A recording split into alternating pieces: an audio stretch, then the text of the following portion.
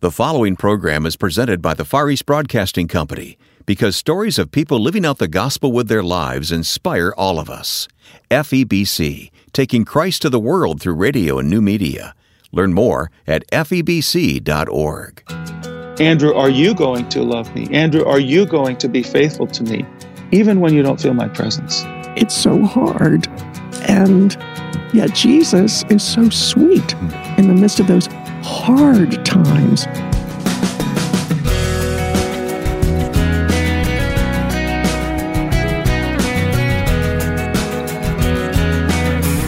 Join us now for a special edition of First Person. I'm Wayne Shepherd. The events of the past few weeks surrounding the pandemic of the coronavirus affecting the whole world have led us to set aside the interview we'd planned for this week and instead offer a biblical perspective on suffering.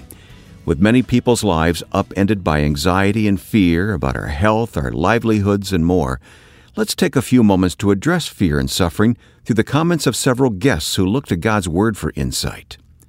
Isaiah 41 verse 10 says, "Fear not, for I am with you. Be not dismayed, for I am your God. I will strengthen you. I will help you. I will uphold you with my righteous right hand."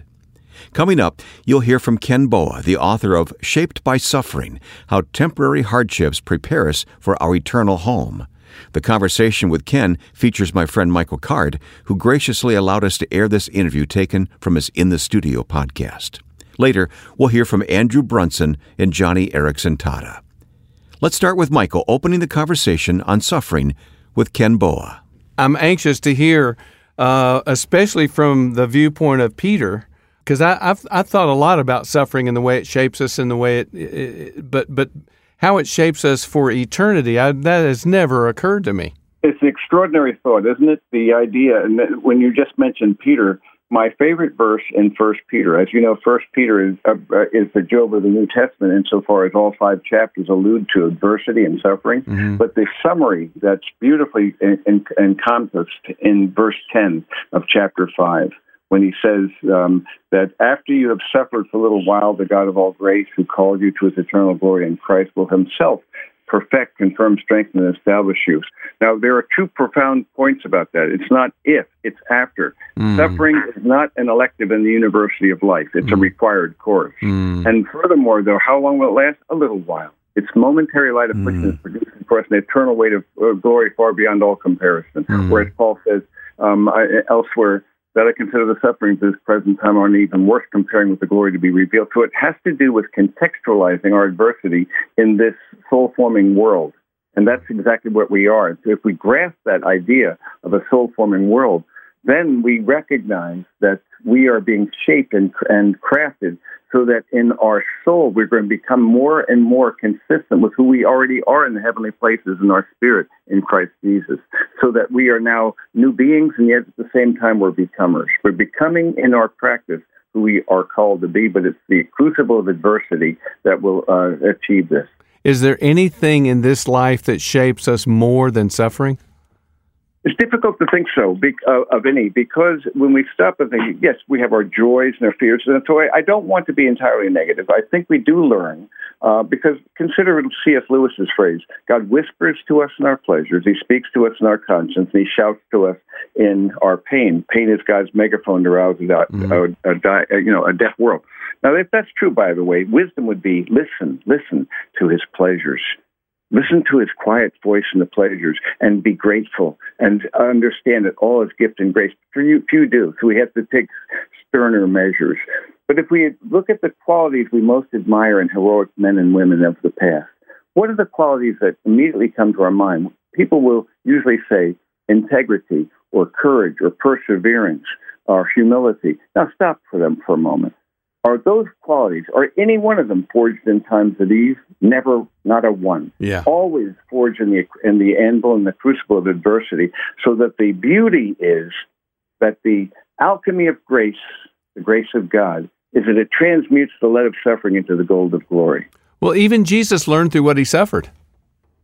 Precisely, and it was needful for him to do so, because as the God-man, then we have this amphibian, the fact that we are amphibious beings, 1 foot in heaven, 1 in the earth, and we are Christ himself who is the image of the invisible God, he becomes man with undiminished deity, fully human. Clearly, then, it's needful for him, through the adversities of this world, to experience all the temptations that we've gone through, and then this would include the adversities that he'd be trained through, but yet without sin. Ken, when we think of suffering, we think of those things that are physical. You write about non-physical suffering as well in your book. That's correct. Because think of the anguish of depression. People who have experienced profound rejection and have a horrendous sense of a lack of worth, a lack of hope, a lack of purpose, a lack of meaning. There are so many emotional things. They're not necessarily going to be physical. In many cases, that could be even more agonizing, as we can imagine what that would be like. So there are internal, and of course, another kind is the things that are self-inflicted that we've brought upon ourselves. That Peter says it's far better for you to learn not from things that you've done wrong, but if you suffer as a follower of Jesus. But even there, I believe God redeems what he allows. You include discouragement in that list?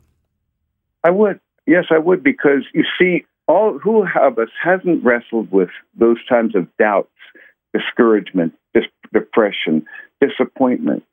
And we all understand what that's like. It's a school of adversity that trains us into the richness of the fullness of the Spirit as we abide in Christ and walk by the Spirit, which is, by the way, the purpose of the second of the trilogy.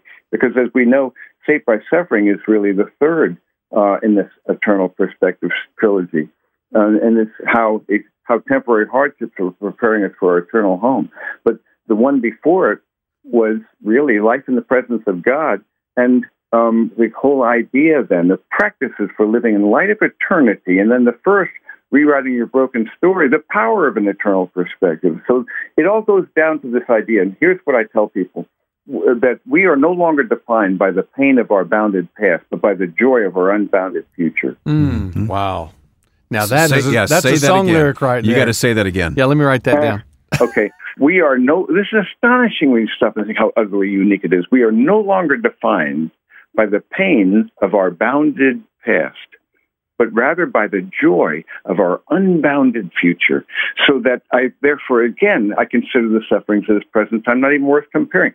I use this analogy. Imagine if you lived 90 years and it was a largely adverse life, difficult, painful, and you stand before the presence of the Lord, the one who is the creator of the transcendentals of truth, goodness, and beauty, and you see that's the face you've been wanting all your life and didn't know it. Now, you have an hour in his presence. He then says, would you be willing to go back for another 90 years of adversity so you can have another hour with me? I don't believe we would even hesitate. But the beauty is, the hour with him is eternity, and the 90 years is as nothing. Live with a 1,000-year perspective. The things we fret about, worry about, fear, and so discouraged about now won't matter a hill of beans 1,000 years from now. So what are the things that will matter? It's going to be, I think the things we will regret at the Bema will be not our pain. No, we'll regret the times we didn't trust him enough to do what he called us to do. Ken, I certainly see in your book that you are writing this to yourself as well as us, right? That's, of course. In fact, 2018, the year I was writing it, was the most painful and difficult year of my life. Why should I have been surprised now I look back on it? What's going on? Well, there are some things that were relational that were so extraordinary. There was a cluster and a constellation of things. And part of it, my wife's Parkinson's, but also her own difficulties. And then some relational tensions that have been profound and hurtful for her as well. So, but there are many other things as well. And just for a kind of a cascade of things, these things come in groups and clusters sometimes. And they were needful to get our attention. I remember I quoted Aeschylus in the book. And it's an astonishing statement. This Greek playwright in the 5th century, how could he say this? He says, he who learns must suffer. And even in our sleep, pain that cannot forget falls drop by drop upon the heart. And in our own despair, against our will, comes wisdom from the awful grace of God. You know, Michael and Ken, in God's timing, there's someone who's listening to this podcast right now that just is at the end of the rope. And it just doesn't seem worth it anymore. And here along comes Ken with this encouragement for us today. Yeah, and not simply to say there's purpose or there's meaning, but there is this eternal purpose. And eternal weight of glory, as the scriptures. And that's what's so encouraging me about this book, the idea that there is a purpose in shaping us for eternity. And not just persevering. I mean, sometimes that's the best I could come up with. I'm going to persevere through this or learn something through it. I'm just going to survive this. But it's an even bigger purpose than I think any of us ever imagined. It's to forge Christ in us, Christ in you, the hope of glory, so that ultimately then we become like him, but beautifully through the prism of our personality. Each of us will uniquely display and refract and reflect the glory of Christ in a way that no one else can. It's the stuff of eternity. And thinking of that, we all know the tapestry metaphor, that heaven's view is looking down on the tapestry, our view on earth. We see discordant and tangled the backside, threads. And then he turns it over. We know the story, and we see, heaven's view. Let me add one thing to that metaphor. I suspect that the most beautiful patterns in that tapestry will have been forged during our times of greatest adversity. Yes. Okay, Ken, we're getting close to the end of our time here. I want to hear you, as only you can respond. I want to hear you respond to this statement, okay? At the point in his life when he's most being used by God, Jesus is lamenting. My God, Eloi, Eloi, sabachthani. Yeah. How would you? Well, because it's this point that he knew before the foundation of the world that he would, in fact, somehow be mysteriously separated from the Father. This is inconceivable. The drops of blood, as it were, was not because of the awful power and of the cross in terms of the agony of the crucifixion. Nothing. It's the separation from that relationship. This boggles the imagination. I'm working on a book right now on the uniqueness of biblical theism, just these concepts of the God-man, of the triunity of God, of his grace, of the fact that he woos us, pursues us, goes after us. He's the one who sacrifices for us, that it is, in fact, a gift that he offers for us, justification, the second birth, and you could go on and on. This is astonishing. No one ever could have made it up or did. It's utterly from the hand of the living God. So here he is, the one who transcends time and energy and matter. All these things are artifacts of his creation. And in the mystery that we get to participate, even when we invite a person, when we pray for a person's salvation, we are asking God to have done something before the foundation of the world. So if our suffering now shapes us for eternity, what's the relationship of Jesus' suffering to our eternity? One of the things that's noteworthy is that, behold my hands and my feet, and see where they pierce my side. The resurrected body of Christ will always bear his pain. And therefore, in a deathless, ageless world in which we no longer see any pain, we'll always see that artifact of our salvation, that sacrament that's visible to us, always manifest. So he is still the lion and the lamb. That is still part of his identity. Yes, that's the point. And every time we see it, you see, this is what I paid. This is what you're worth.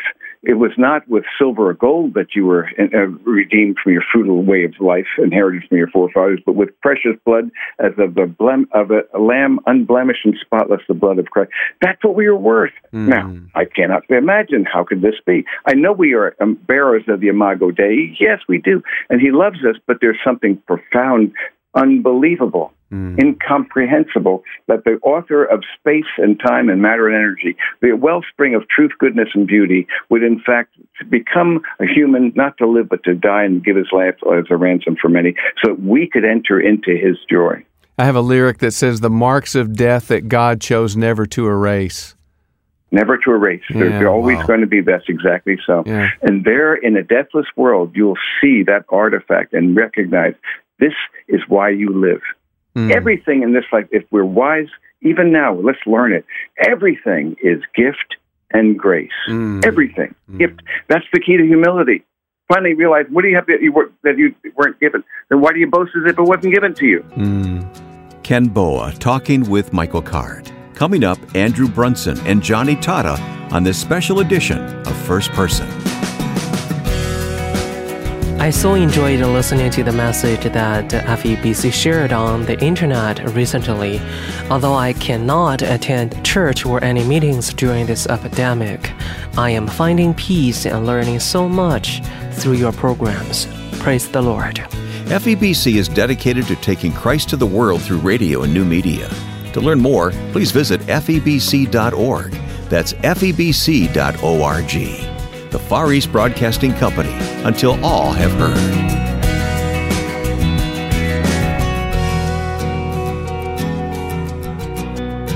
We're talking with Andrew Brunson, who tells his story in the book God's Hostage, a true story of persecution, imprisonment, and perseverance. Andrew was released in October of 2018 after serving 2 years, unjustly, we might add, in a Turkish prison. I've heard you say there was a human story here and a God story here, and the human story is filled with just frustration and tragedy and separation and grief. And what is the God story in this, Andrew? Yeah, the human story also has a lot of political intrigue and, different things that my wife was trying to get going, political figures involved, economic sanctions. So there was all of that going on. I say that's a human story. Then the God story is that the visible side was a human story, but God was doing something behind the scenes, which was really the more real part of it, we could say, the most important part of it. And I think that he took a situation that was intended to harm me and turned it around and used it for good. So in a sense, he redeemed it. I say the Turkish government stole 2 years of my life, but God was redeeming it. But that doesn't make it any easier for you to go through what you went through. I mean, you endured so much. And in the book, you mentioned that when you realized you couldn't fight for your freedom, you had to fight for your very faith. Yeah, I can say all of this in hindsight more easily because I've had time to process and evaluate it when I was going through it.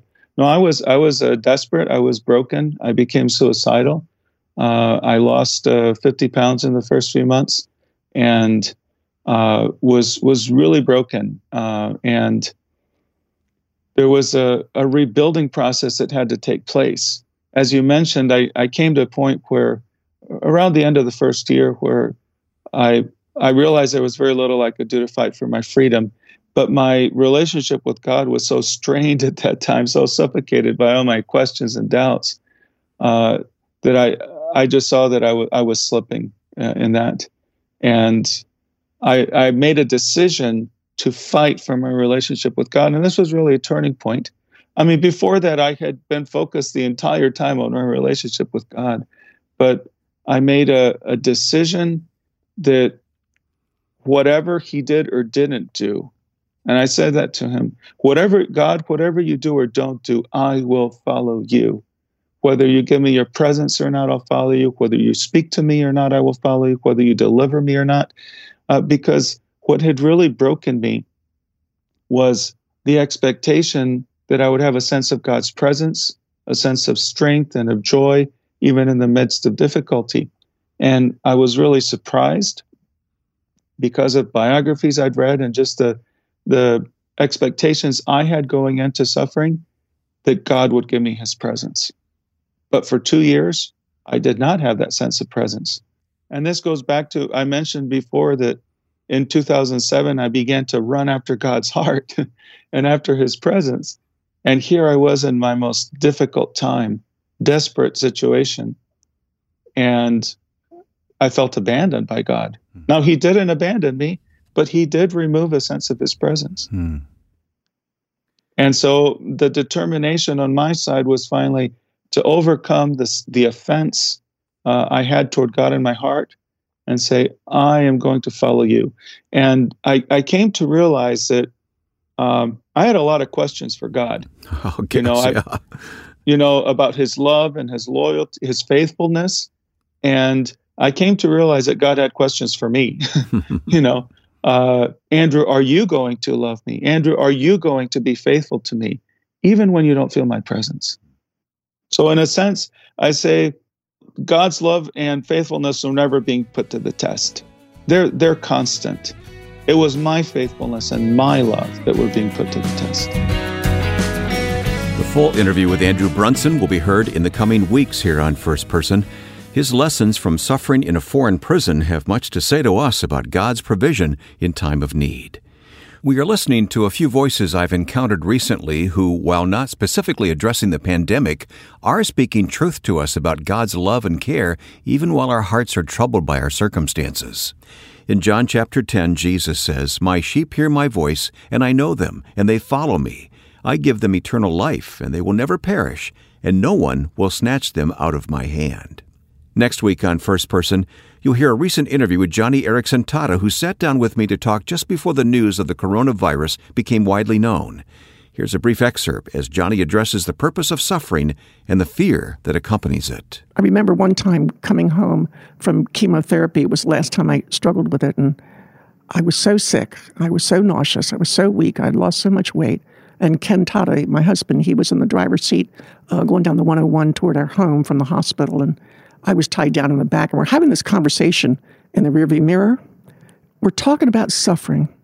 And I make this comment to him. I said, I think that suffering is like a splash over of hell. It just kind of wakes us up out of our spiritual slumber. It gets us, thinking about the actual hell from which Christ has rescued us. Yeah. And so God gives us these little tastes of Hades, of hell, so that we might in some way be jerked awake to appreciate what he's done for us. Mm-hmm. And so that sparked the conversation. Well, then, what are splashovers of heaven? If suffering is a splashover of hell, what are splashovers of heaven? Those easy, breezy, bright days when all is well, the pain medication is working, all your bills are paid, you can explain your EOBs, all your ATM receipts are in order, everything is fine, the day is rosy, the sun is bright, the birds are singing, and I said, no, those aren't splashovers of heaven. Splashovers of heaven are finding Jesus in your splashover of hell. Yeah. And Wayne, I guess that's why I am vulnerable before people, because so often it's so hard.